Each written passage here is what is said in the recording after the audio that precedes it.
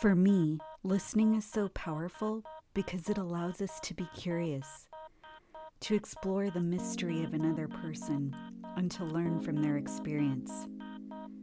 When we're willing to make space to listen to someone else, we're communicating to that person, you are a complex and valuable human being who has a lot to offer. And I see that, and I want to know more and learn from you. Would you give me the privilege of discovering who you are? Welcome to the Protagonistas. Okay, so here I am with Minnie Palmer. I'm super excited to chat with you. So, actually, Minnie and I met at a Writers of Color conference this year already? Or yeah, in March. Year ago. Okay, in March. Wow. Okay, so we met at a Writers of Color conference in March. And that was such a good space to just, dialogue about what it's like to be a woman of color writer and just get some good advice on, all sorts of things pertaining to writing. So I was really thankful that I was able to meet you. And we had here. Yeah, we had some great conversations. So I'm really excited to be able to have you guys hear from Minnie. She is a spiritual director. She's an Indian American woman. She was a missionary for a few years in India as well. She's a mom, a wife, anything else? A writer. A human being. Yeah, there you go. Yes, a human being. So today we're just gonna chat about your life and what God's been doing in it. So really excited. So if you want to give a little bit of your own introduction, your little bit of your background, that kind of stuff. Yeah, thank you so much, Kat, for having me, and it was a pleasure to meet you too at the Writers Conference. And just really honored to be here and be able to share with you and the people who are listening. So my name is Minnie Palmer, and I practice spiritual direction and enjoy listening to people and hearing about their stories and for how they're experiencing God in their daily life.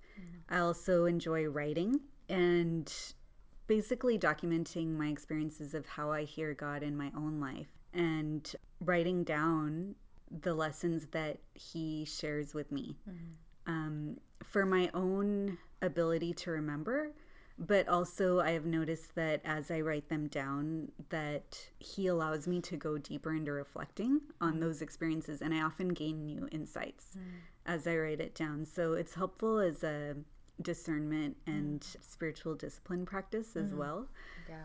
And I realized it's also another safe space where I can use my voice because when I am writing that way for just him and me, before I ever decide to share it with anybody else, it's the most unfiltered and safe space for me to use my voice. And I've been amazed at what comes out in those times. Yeah. And it's really freeing because I know that he's not going to be overwhelmed by it and can handle whatever comes out. And so it's empowering for me too. I love that. Yeah, as I was reading some of the stuff that you had sent me, some of the chapters that you've written, things like that, and just hearing or just kind of seeing or reading how you talk about listening and how God speaks to you. And man, I was just like, that's great. Because I know when I first got here, you were talking about how you were doing like a devotion that said the importance of doing rather than just like listening. Obviously, it goes both ways. Yeah. But I was like, I am such a doer. I never listen. Like, I was like, so I felt really, moved by reading those things. I was like, I need to start listening better. I was like, because I'm just like, all right, God, this is what I'm thinking. All right, cool. All right, let's go. I don't even, but anyway, I thought that was really great. So I want to ask you more about that in a little bit, about listening. But first, I'd love to ask you, so in one of the chapters that I read, you talked about living in a thin space and you got this from Celtic Christianity. That's right. So if you want to talk a little bit about living in that thin space, both spiritually and also just as your unique position as a woman of color, what is that thin space like for you? Right. Yeah, that's a great question. So I first learned about thin spaces when I was doing my training for spiritual direction. And it is this concept from Celtic Christianity where they believed that thin spaces were these places where on earth, where the line between heaven and earth was so thin, it was easier to feel God's presence there. And for them, a lot of those places were in nature, which is totally understandable. I think that's a major pathway that a lot of people connect to God through is in nature. Totally. Yeah. And the beauty and awe that's easily felt there. But as I learned about that concept and thought about it, I remember something in my soul immediately perked up and paid attention. And as I reflected on it, I realized, oh, I myself feel called to be a thin space. Like, I think that's part of my mission on this earth is to be this thin space where it's easy for people to feel God's presence when they're with me. But then as I thought about it more, I realized I think we're all meant to be thin spaces where for each of us in our life, whatever contours or details that shape that or that looks like, that we would be able to feel and sense the presence of God with us in real ways, whether it's through what we're hearing or seeing or feeling or thinking about. And so I just really loved that concept and was drawn to it. And that's actually what I decided to organize my book of spiritual essays around that I'm working on now, is living in the thin space, because I felt like that was what I'm called to do. But I think that God has made everyone capable of doing if they're open and they want to. Right. You know, I think everyone has the freedom to choose whether that's something they want or not. So for me, it's been a really important theme spiritually.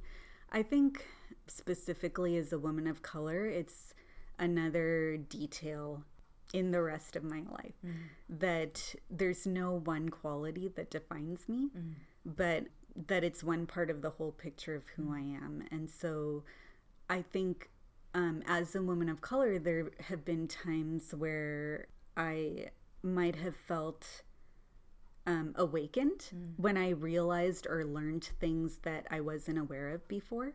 So, you know, I'll give you an example. Like, I remember being in grad school and I was studying international health, and our class was watching a video on FGM, female genital mutilation. And they were talking about the plight of the girl child around the world and how girls often have less access to education and other resources, food. And I remember thinking, up until that moment, I had never understood the dialogue of why women felt like they didn't have the same opportunities as men. Because up until that time, I had felt like in our household, I was treated in a lot of ways equally to my brother. Education was presented as important for both of us by our parents. And I hadn't felt discriminated against specifically because I was female.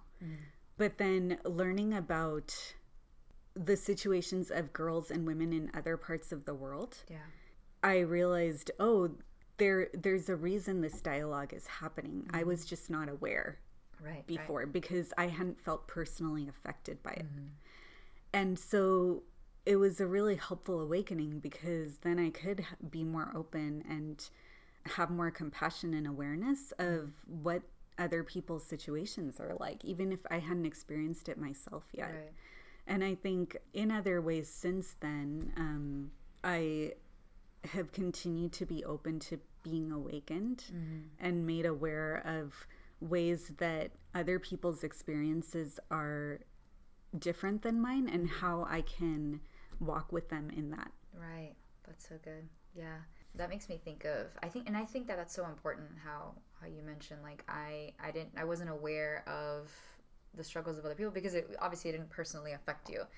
And I know that that's something, like, as I was once I started seminary and as a Latina woman in a very white setting, and once I'm starting to get into this and people are telling me, well, like, you know, women are not oppressed, like, you guys are not, like, they kept telling me that, and I was like, right, it's not in the way, it's not in a way that you might think when you envision oppression, or it might not be But just the fact that, like, I'm here and I'm not free to pursue whatever I feel like God is calling me to pursue, or just the fact that I'm not, you know, and I kept saying that, like, just because, like, you don't understand it doesn't mean that it's not a reality for me, you know? That's right. And every time I would talk to people about it, I remember I spoke to this one woman, and she's a nurse, right? And she, you know, a nurse is a very female-dominated field, and, like, there's a lot of women in nursing.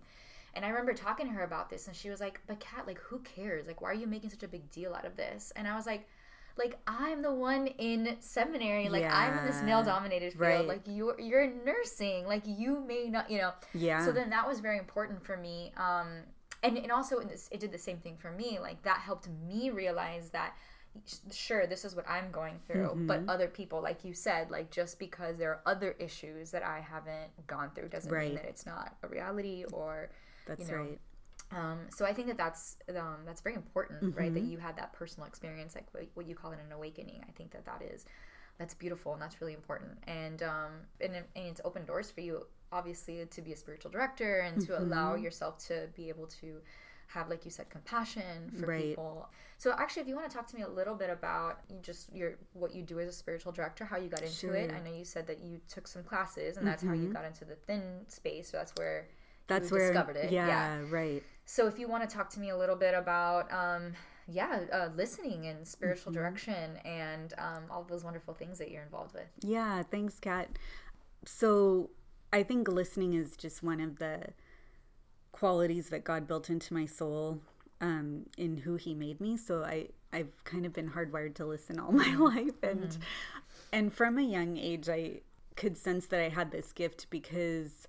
whether it was people I knew deeply or total strangers, I noticed that people often felt the safety to pour out their deepest stories with me, or their most vulnerable stories. So I just had this sense like they must feel safe with me because they're willing to share this with me. And I always felt like that is a treasure that I want to honor and protect, because I knew, like, people's lives are so precious, and so are their stories. So if they're willing to share that with me, I'm honored and I want to respect that. And so I always had this sense of, and I want to keep it safe. So I'm never going to share it with somebody else. You know, this was before I became a director or thought about confidentiality or things like that. It just felt like, no, part of the sacredness of people's stories is you don't share them without their permission, you know. And then my husband likes to joke I have the gift of making people cry, like, in a good way, because I think when people do feel safe, they feel able to let down. Yeah. And, like, they don't have to maybe hold up that facade they do when they're with the rest of the world. Right.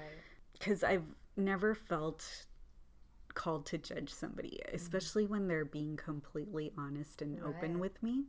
Because that takes so much courage. Yeah. And so I see my own spiritual director, and one of the things she told me was that what's deep in me cries out to what's deep in other people. And that's what they're responding to, you know.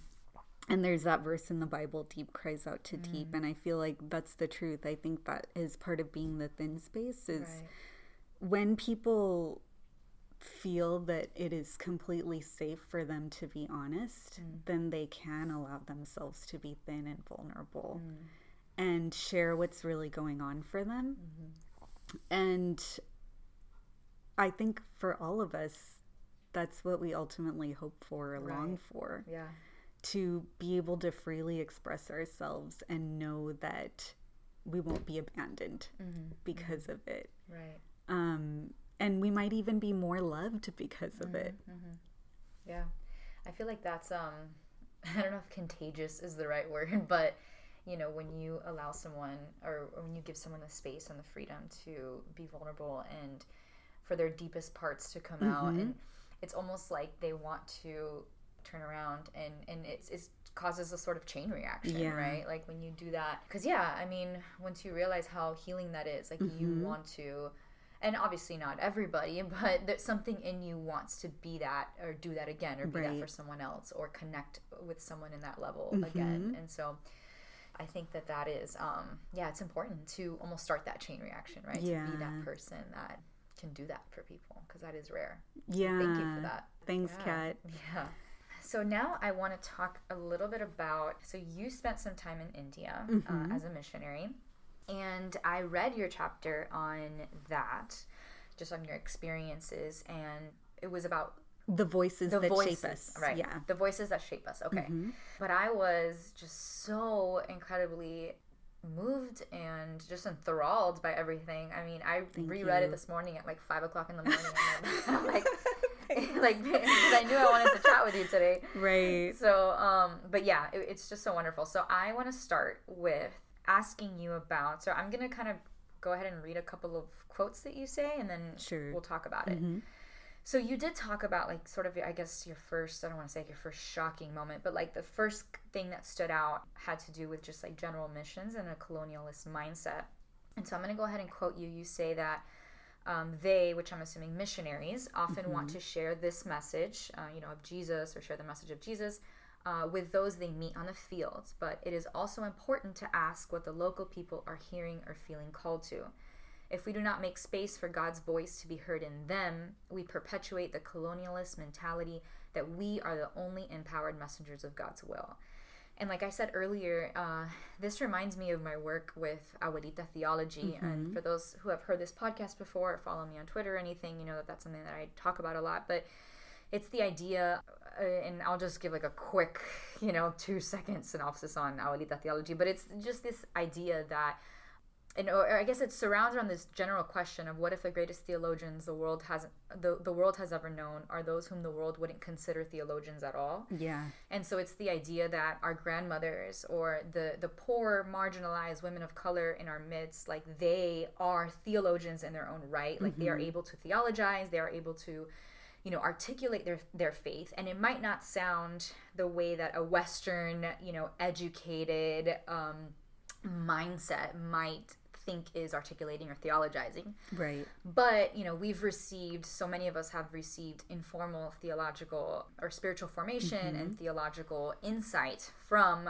people who are uneducated or poor or marginalized, right? I know that, that's how I experience a lot of my spiritual formations from my grandmother, an immigrant woman who, nobody would consider her a theologian, but she is, right? And so that's a little bit of what I'm trying to reclaim is that idea that, no, like, abuelitas are theologians and we need to listen to them. And so I thought of that when you said this, because it's true. Like, and actually, I have another little quote here that I'll read so you can speak more about it. But you say here that we stop listening to the people we are serving and deprive them of the opportunity to practice hearing from God themselves. They are not encouraged to discern what God is doing around them and practice using their authority to decide how they will respond to what they see and hear. We miss out on hearing about the longings and passions that God has put in their hearts, and we miss the chance to encourage them to pursue those passions in ways that bring life to them and others. Or those we are serving may bury their own longings and adopt our agendas for them because we supposedly know better, which is so powerful. So if you want to talk to me about that, what was that like? And also I do want to talk about you being an Indian American woman going to India, but just initially that idea of like, well, we are coming here and we possess the knowledge. Thanks for asking about that, Kat. I think I had kind of lived under that structure in America before going to India. Right. And I had just taken it as that's the way things are done. Right. But now being a part of a team and going overseas to share about my faith with others, I realized I don't feel comfortable coming in and telling somebody this is the way your spirituality needs to look, or this is what you need to do, whether it's about spirituality or something else, without first making the space to hear them share where they're coming from and what they're looking for. Right. And what are their longings or desires. Right. And I think I realized, I want to focus on listening first before I try to tell other people what to do. And I think that's something that was helpful for me is I've never really been comfortable telling other people what to do in my life. Yeah. Like, it's just never felt right to me. Right. And so being with them, I just wanted to get to know people for who they were first, and then hear what they were looking for. But I remember seeing other models of sharing faith being practiced, like, and I think something that our team did try to do was we had been trained in like going into a community and asking them questions, so it wasn't totally like we're just going to come in and tell you what to do. But I think overall I just sensed in the structure there's this sense of we know better. Right. And it didn't sit right with me because I didn't feel like that's not necessarily true, and I don't think enough attention is placed on what the locals know. Right, yeah. And their life experience here. So I really felt like part of what gave me the freedom to write that, even though once I wrote it and read it, I was like, oh my gosh, I don't know if this is going to get published. Right, yeah. But that's the truth of what I was seeing and feeling. And I really want to offer that I want people to pause and think about, what do you feel like and can you make space for what other people know? Yeah. And is it okay to ask questions and learn and be curious? Right. And be open to the fact that you may be proved wrong. And is that an option, or are you okay with that? Right. Because if not, I don't think we can do this work with integrity. And how will people there know how to listen to God themselves? Yeah. If they can't be trusted, like they can't trust themselves, and like how are they gonna? To listen and share, this is what I feel like I'm hearing. Right. Versus, oh, we're going to study this passage together and I'm going to tell you what it means. Right, and I'm going to tell you, what to hear, what to listen for. Yeah, like there is no like, you're in this, you're a part of this too, right? Right. Yeah. Or, you might ask, what does that say to you? But then if you already know, but this is what I want them to get out of it. Exactly. Yeah. You're still putting your own agenda alongside theirs. Exactly. And so I remember I recently read the narrative of Sojourner Truth, and there's a part in it where she says, I had asked adults to read the Bible to me because she couldn't read. And she said she got frustrated because they would read it once, exactly as it was written. But then when she would ask them to repeat it because she wanted to keep reflecting on it, they would tell her, oh, this is what it means. And she said, I stopped asking adults to read it to me because I didn't want them to tell me what they thought it meant. I just wanted to keep hearing it so I could form my own ideas with God of what it meant. Right. So then she would ask children to read it to her. And she said the children would just read it to her as it was written. And she was able to form her own ideas about what God was saying through it. And I thought that is so powerful. And that is an example of that, like making space for the person to have their engagement with God and see what comes out of that and be able to express it freely. Right. And maybe it's not what you thought or expected. Right. Or even necessarily agree with, but that's what's true. Yeah. Yeah. Whereas if we're so focused on our own story and we put it on them, they might accept it. But it's not necessarily what's true for them. Exactly, yeah. So, that's so powerful. Wow. I hadn't heard that, Sojourner Truth. Yeah, thank you for sharing that. That's Sure. really powerful. Okay, so I also want to ask you more personal, like what was going on and happening inside of you. Obviously, that is personal and that was happening inside of you, but you talk about, and which I thought was so profound, the idea or the fact that you are an Indian American woman. So your parents immigrated, correct? Here. Yeah, so we're going to talk a little did. bit about that first, and then I can go ahead and ask sure. where I'm coming from. Yeah, and I forgot to mention this before, Kat, but if we can go back to that theology thing or what it means to be a theologian. I did have another idea I wanted to share, which was, you know, you mentioned you talk a lot about abuelita theology and how, you know, our grandmothers or abuelitas, these are people who maybe people don't consider theologians because maybe they don't have that PhD behind their name. Right. But they still have experiences and Lived wisdom to experience. offer about God and what that means to them, who he is to them. And so that reminded me of a conversation I had recently with somebody where they said, you know, I'm not a theologian, so I don't necessarily feel like I can speak on this issue. And I remember I shared with them, okay, theology means the study of God, right? And it's fine if you don't want to use that word for yourself, theologian. But I said, it's important for you to know, nevertheless, you do have thoughts and feelings about God. Yeah. Absolutely. And I wouldn't want you to give power to that word and then say, but that's not for me. Because you don't feel like you fit the definition of a theologian, because the truth is all of us are. Right. And that affects the way you live.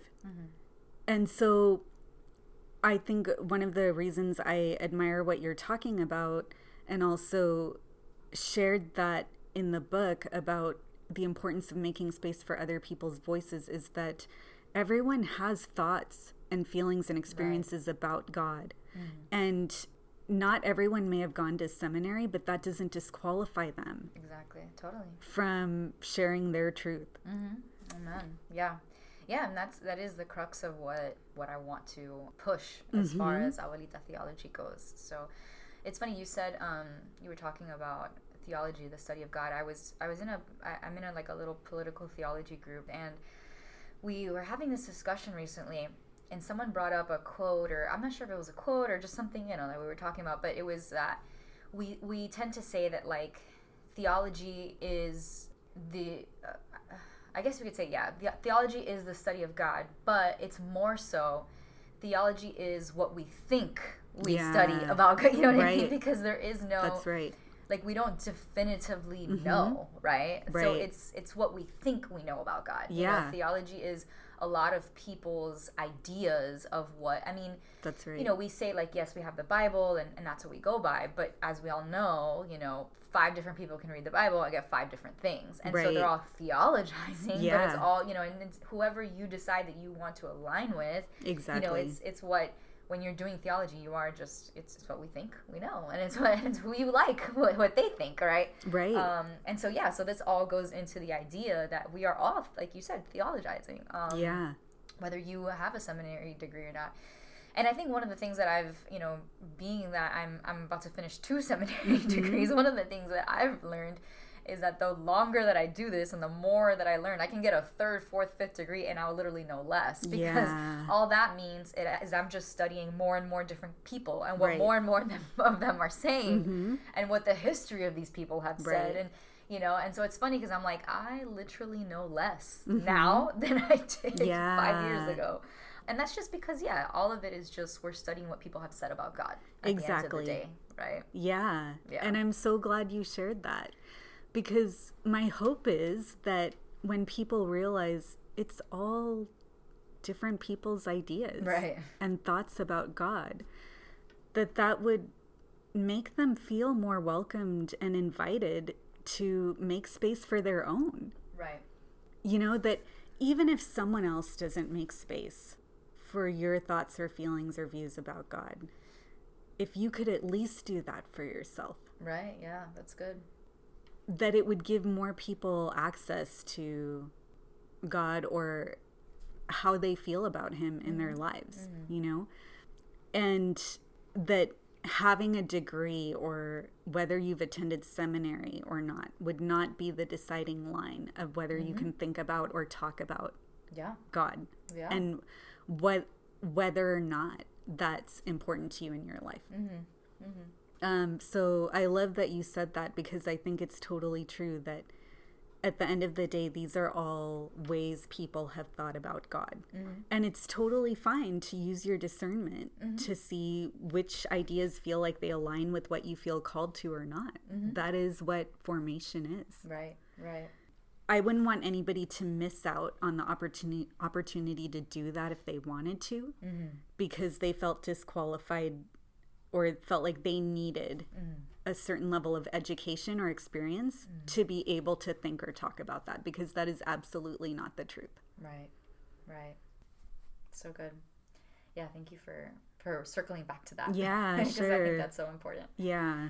So going back to what I was saying before, so if you want to share a little bit about just your experience, if you want to talk a little bit about your family's history, I guess, and Sure. How you ended up in Mumbai, and then from there we can talk about just that sort of wrestling you had with God and yourself and your identity, and Yeah. Thanks, Kat. So I was born in Kerala, India. It's this state on the southwestern coast of India, and the legend is when Jesus sent out the 12 apostles that Thomas sailed to the southwest coast of India and landed there, and Christianity spread inland from there. And so the place where he landed is the modern day state of Kerala, which is where my family is from and where I was born. So it actually has this like really obscure history in all of like Christian history, Right, you know. that's awesome. So a lot of people don't realize like Christianity was present even before the British missionaries came. And there's not a lot of Christians in India, but the majority of the Christian population there does live in South India. So that's where my parents were born and grew up, and then that's where I was born, and then they immigrated to America when I was 10 months old. Okay. So I grew up in Southern California, and I'm grateful my parents moved here because I think I was made for coastal living. Yeah. Like I was born on the coast in India, and I liked growing up on the coast here and the temperate climate. Totally. So I'm from Miami, so I totally. Oh get yeah. that. I'm coastal all the way. Yeah, and so I'm grateful for that. And I grew up here and really had a great experience growing up in my own family. I had a little brother that's born here in California, and cousins that I grew up with. And so I felt like really loved and comfortable in my nuclear and extended family. And growing up, mostly we went to American churches. So and then we lived in a suburb. There were maybe like 4 or 5 other Indian kids in my class in high school. And I remember like my uncle and aunt were the ones who sponsored us to come from India, and they worked with international students. My uncle ministered to international students here in America, and so they would have these different meetings and we would go. And so I was used to growing up around people from all different cultures. So growing up, I didn't have a lot of experience just being around Indian people all the time. And I remember like we would visit Indian churches sometimes for different functions.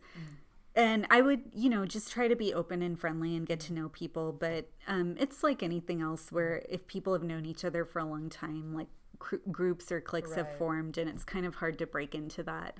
So I think I felt like a little rejection or exclusion, like trying to come in and make friends and feeling like it wasn't really working as a kid. And I think also just noticing a difference in values sometimes, feeling like maybe I didn't always measure up, because often people ask like, what are you studying? Or, it can feel kind of status driven, like caring about how much money you have or things like that, or what kind of clothes you're wearing. And I didn't really care about any of that stuff. And so I kind of felt out of place, and then it was okay because I wasn't in those situations a lot. And then I remember I went to college, and I felt like God might be inviting me to try to connect with my own culture again. So I went to a couple of like Indian Student Association meetings in college, and a couple of different functions. And I just remember again feeling like I was getting that clicky feeling where I'm trying to be open and make friends, but I don't really feel like I fit in. so then I just said, okay, well, I tried, God. And then, and I'm kind of done. And so then I finished college, went to grad school. And when I was in grad school, there was this one weekend I went home to visit my parents, and they had cable. So I was watching TV, and I was watching BET, actually. And there was this show that World Vision they were actually interviewing this World Vision project. And I forget which country in Africa, but they were working with HIV prevention in that country. And there was a banner that went across the bottom of the screen that's said by 2020 or something, a third of 15-year-olds in this country will be HIV positive. Wow. And I remember I just started weeping because I felt like these are kids, 15 years old. Yeah. And they probably got it from their parents. And they are about to lose their future through no fault of their own. Right.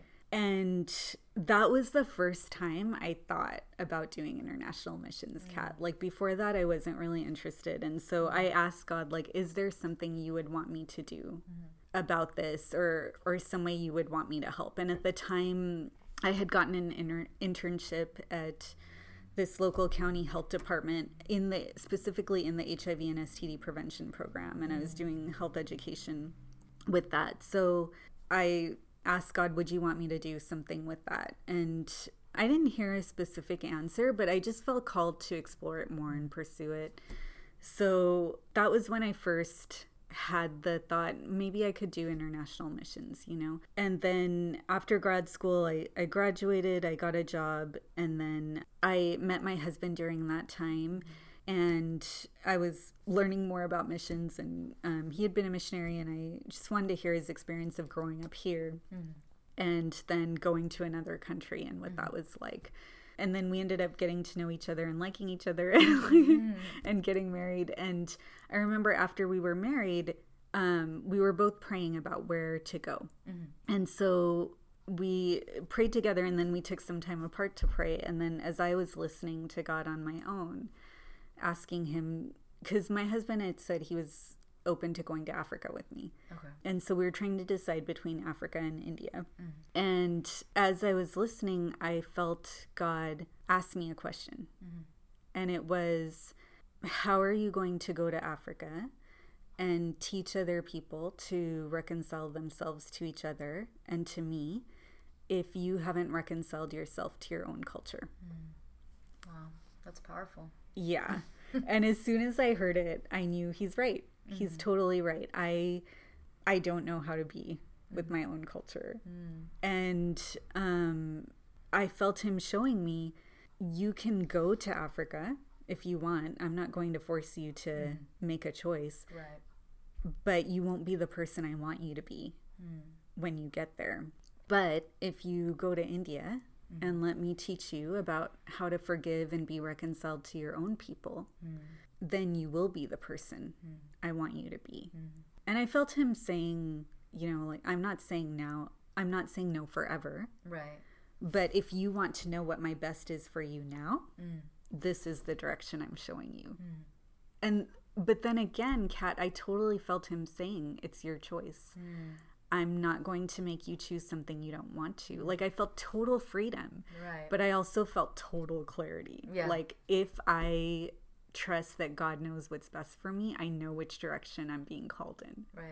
And honestly, even though I knew it would kick my butt spiritually and emotionally, like, but even though I knew it's probably going to be really hard, I felt like I want to be that person who he's showing me. Yeah. So I'm willing to go and do it. And so that's why I chose to go to India. Wow. Yeah. So talk to me a little bit about that experience, just being reconciled to your people, or starting that process or that journey of, feeling called to do that. And I know in that chapter you talked about the wrestling or the tension between looking like everybody but not necessarily speaking their language or understand or being a part of their culture, and how you were ignored even by the locals and even some of your team members. So if you want to just share just that journey. Yeah, so going there and being the only Indian person on our team, when we had been trained to, you know, be as culturally sensitive as we could when we were there and try to fit in as much as possible with the local people. So that meant we all wore Indian clothes, and we're learning the language to connect as best we could with the people in our neighborhood. And so and the method of language learning we had learned was community based, like getting a local partner to help you and practice having conversations, and then going out into your neighborhood and making friends and practicing with different people in the community. So we all got the same training, and then we get there and we go out, and I remember we would go out together, and, you know, the people there were so excited to get to know the people on our team and meet them.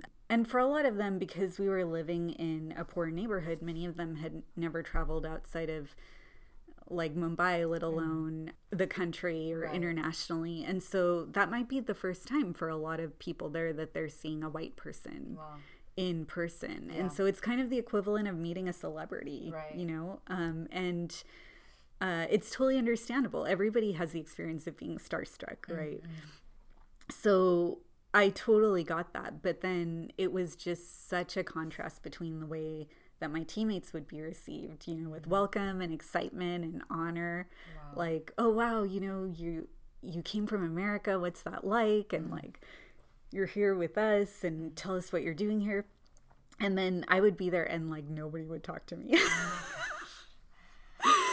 And so even though I understood and got it, honestly, it's still hard to go through the experience of it. And I felt pretty sad and lonely. And, you know, I mean, from the first time to like we were there almost 2 years, all the times that happened during those 2 years, it felt very isolating and lonely because you start to feel invisible.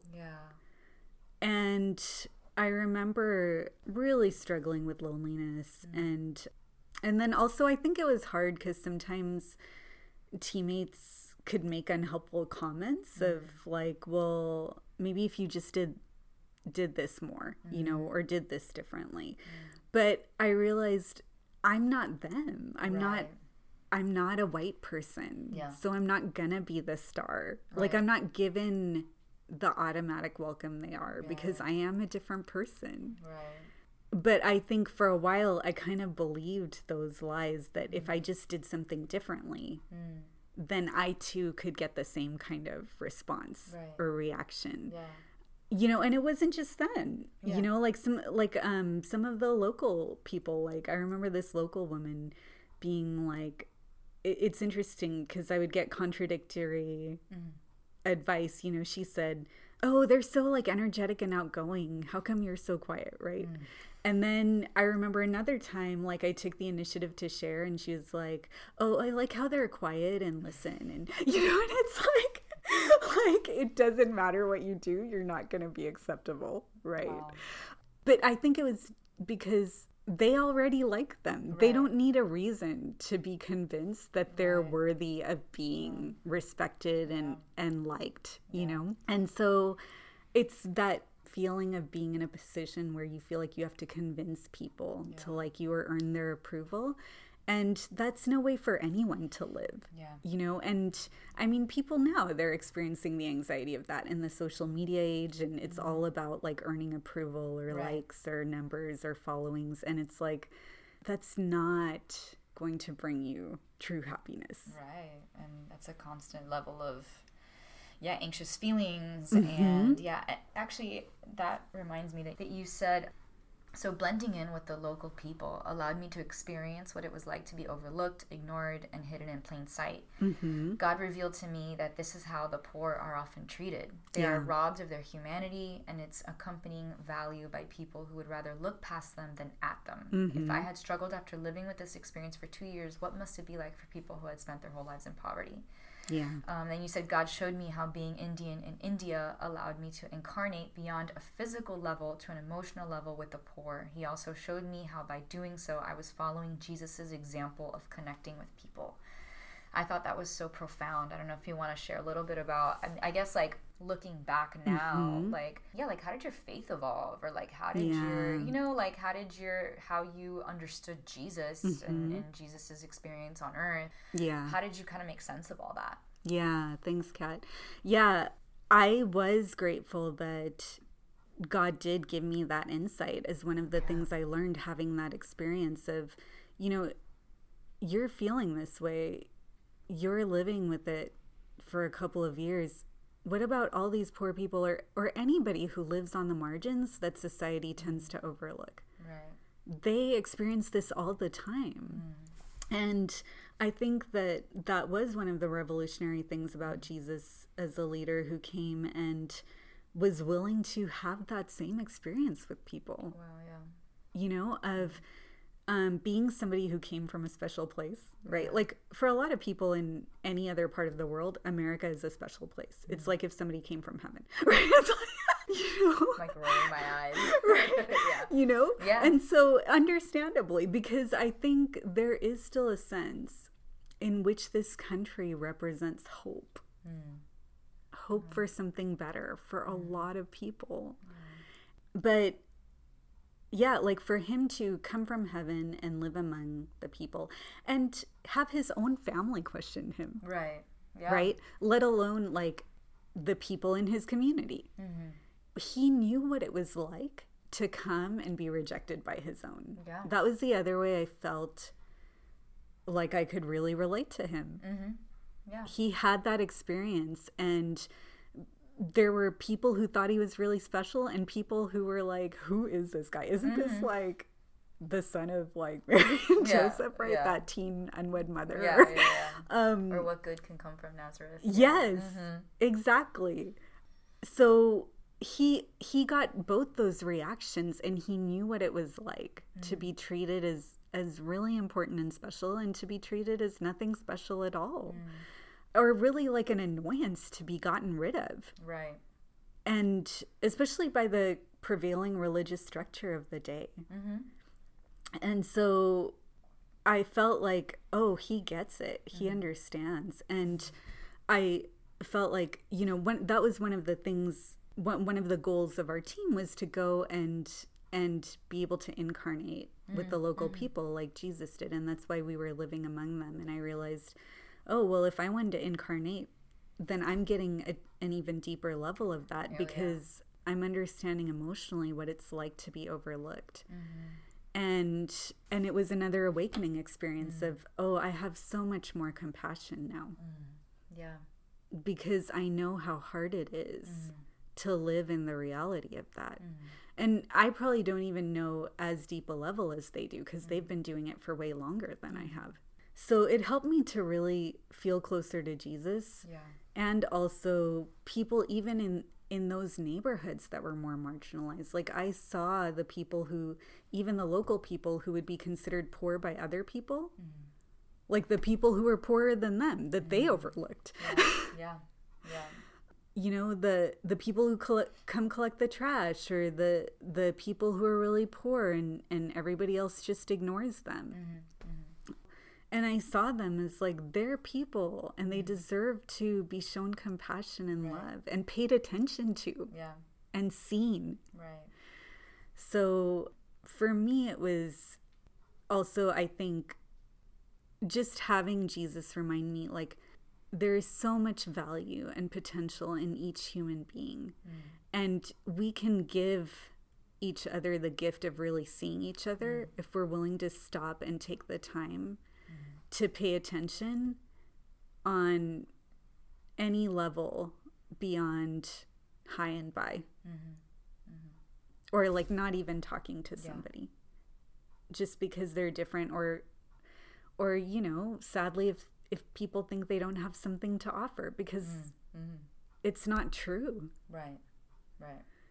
I think that goes back to the idea of like lived experience, and like I would argue that marginalized people, like they just their lived experience is, we have the most to learn from that, right? Yeah.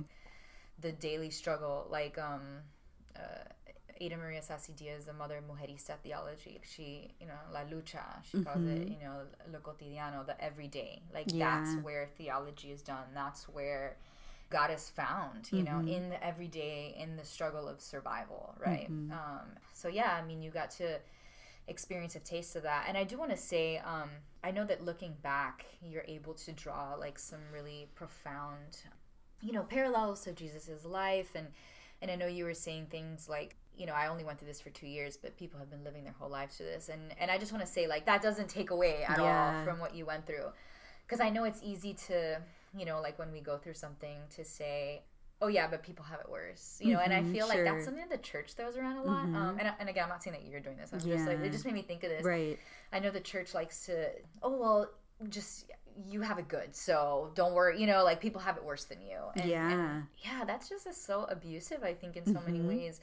And yeah, and I can only imagine like what you went through was at that time. I mean, that's hard, like really hard. And so yeah, I just wanted to affirm that. And thanks, Kat. Yeah, actually, that reminds me, like, thanks for saying that, because I think that's totally true. You know, that no one deserves to be minimized, right? You know, and each experience has value. Exactly. And one of the things I wanted to mention that I forgot about living in that time and season was, I remember after about a year of being there, I came to this breaking point where I told God, either you need to change me or the situation, but I don't think I can keep going if things stay the same, because I was struggling with the loneliness and isolation so much.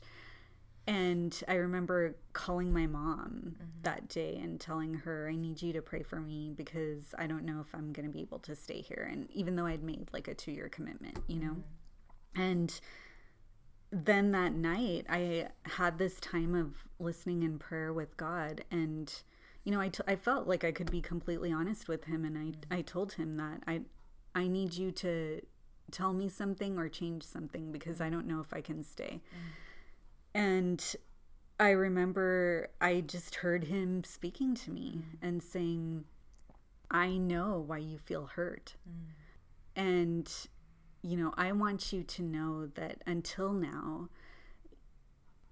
Satan was inviting you to play the blame game, to blame the local people for doing things that were hurtful for you or for not understanding who I've made you to be, and blaming yourself for not being different or being somebody the local people would approve of, you know, or giving them what they were looking for. But he told me, I want you to know that for the local people, they're reacting to you the way they are because they're coming from this history and cultural DNA of the caste system and categorizing people. And they have a category for foreigners and local people. Okay. And you don't fit any of those boxes. You're a foreigner, but you look exactly like them, but you sound like a foreigner. So they don't know how to treat you or respond to you. You totally blow all their boxes. Right?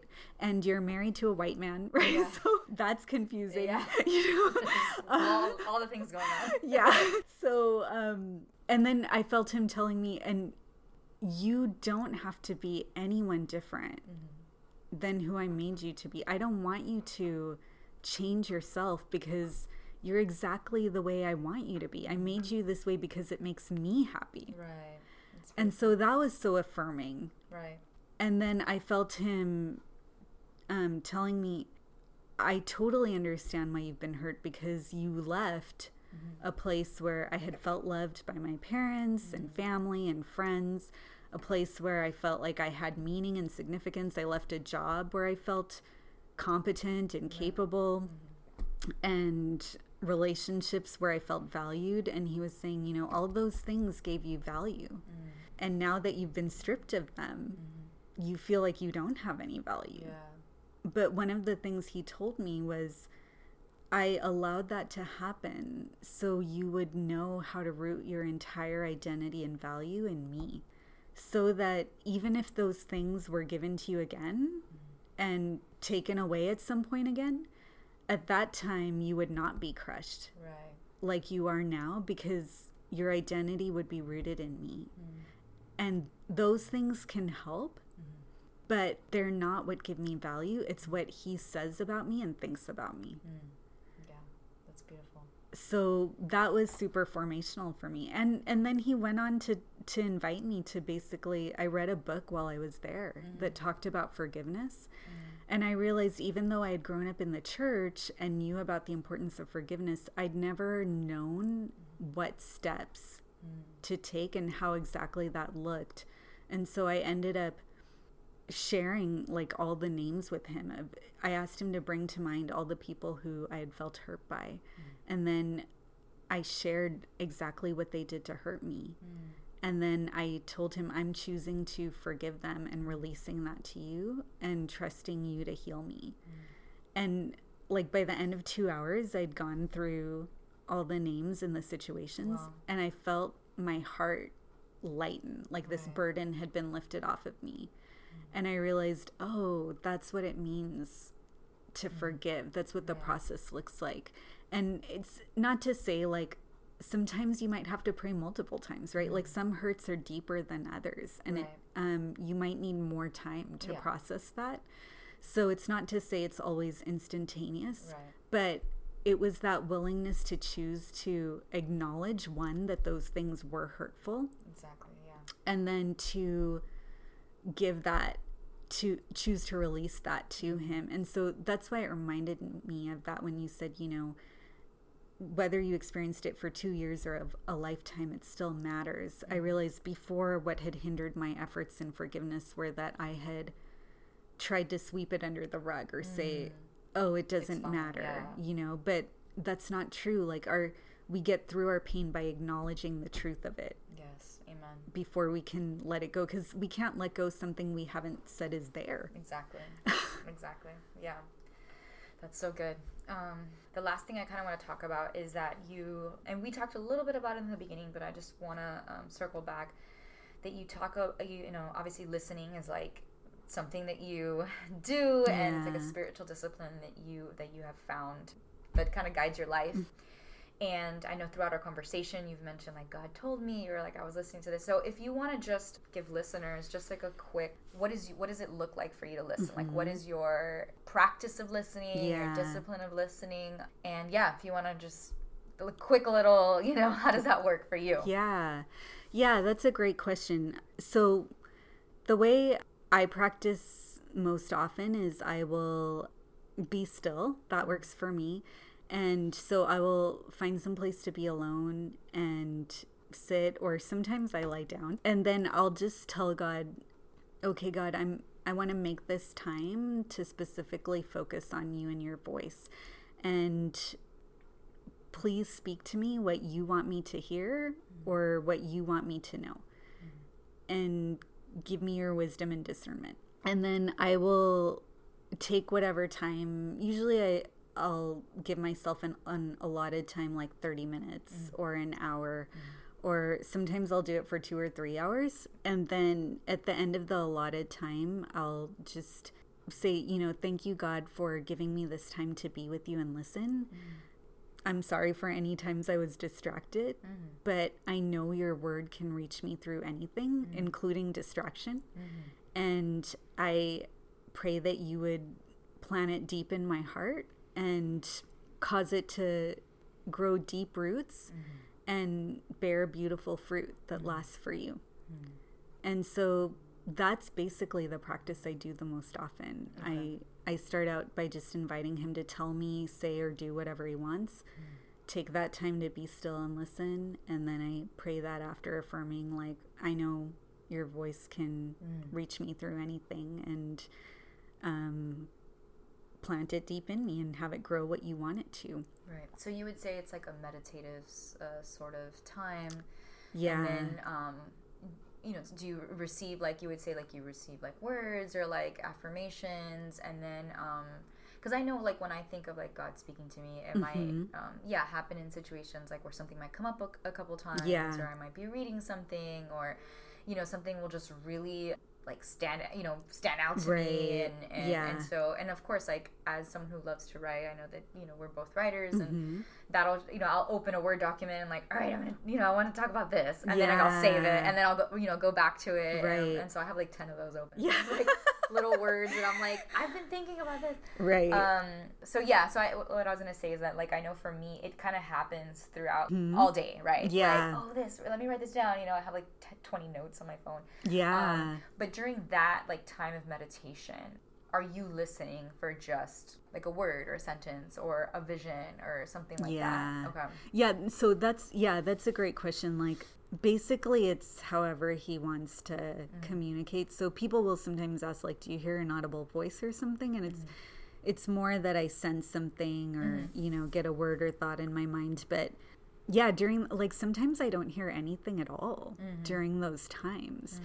But I just have this feeling that he's working anyway. And if there is something he wants me to know, whether I hear it in that time or later, he'll give it to me and help me to receive it when he knows I'm ready to be aware of it or receive it. So I totally agree with you. Like, I think for my whole life, I try to have a listening stance of, like, I do believe that God can communicate to us anytime, anywhere, whether we're talking or listening in a conversation with somebody, watching TV, going about our day, doing chores. I mean, I've had many times where I'm, like, doing the dishes, and then all of a sudden I know something, and I know, like, it's from him, And so, or I'm watching a movie and something stands out to me, or reading something, and it's like, oh, he wanted me to know that, So I totally agree. Like, we can invite him to speak to us anytime, and from the moment we wake up, even, like, when we're sleeping. I totally believe God can speak to us while we're sleeping, right? Yeah. And so I think he can do it anytime, and the more we kind of invite him in and ask him to show us or help us pay attention, I think we can all grow and get better at it. But yeah, that's just, like, one of the times I like to do to, like, specifically focus. But I think for others, if they have a hard time being still, it might help them to do it while they're walking or hiking or other things. Like, for some people, it's hard to be still and they need to listen while they're moving, And so it's kind of, for each person, getting in touch with the way you're made and what works for you. Yeah, that's good. Yeah. Awesome. Okay, well, thank you so much for this. And if you want to tell people, like, what you're working on and, like, your website and all that kind of stuff before we go. Yeah, thank you so much, Kat. So I mentioned that I have this book of spiritual essays that I put together called Living in the Thin Space. And so I'm currently looking at different publishing options for that. And then I have, I'm starting my own website called minipalmer.com. And I'm going to have my podcast available on that. Yeah, awesome. Thanks, Kat. And you were one of the people who inspired me to start that. So thank you so much for that. And it's going to be called The Ocean in a Drop. Oh, I love it. So awesome. I'd love if people want to check it out. And if you want to contact me, you can contact me at my email, palmermini@gmail.com.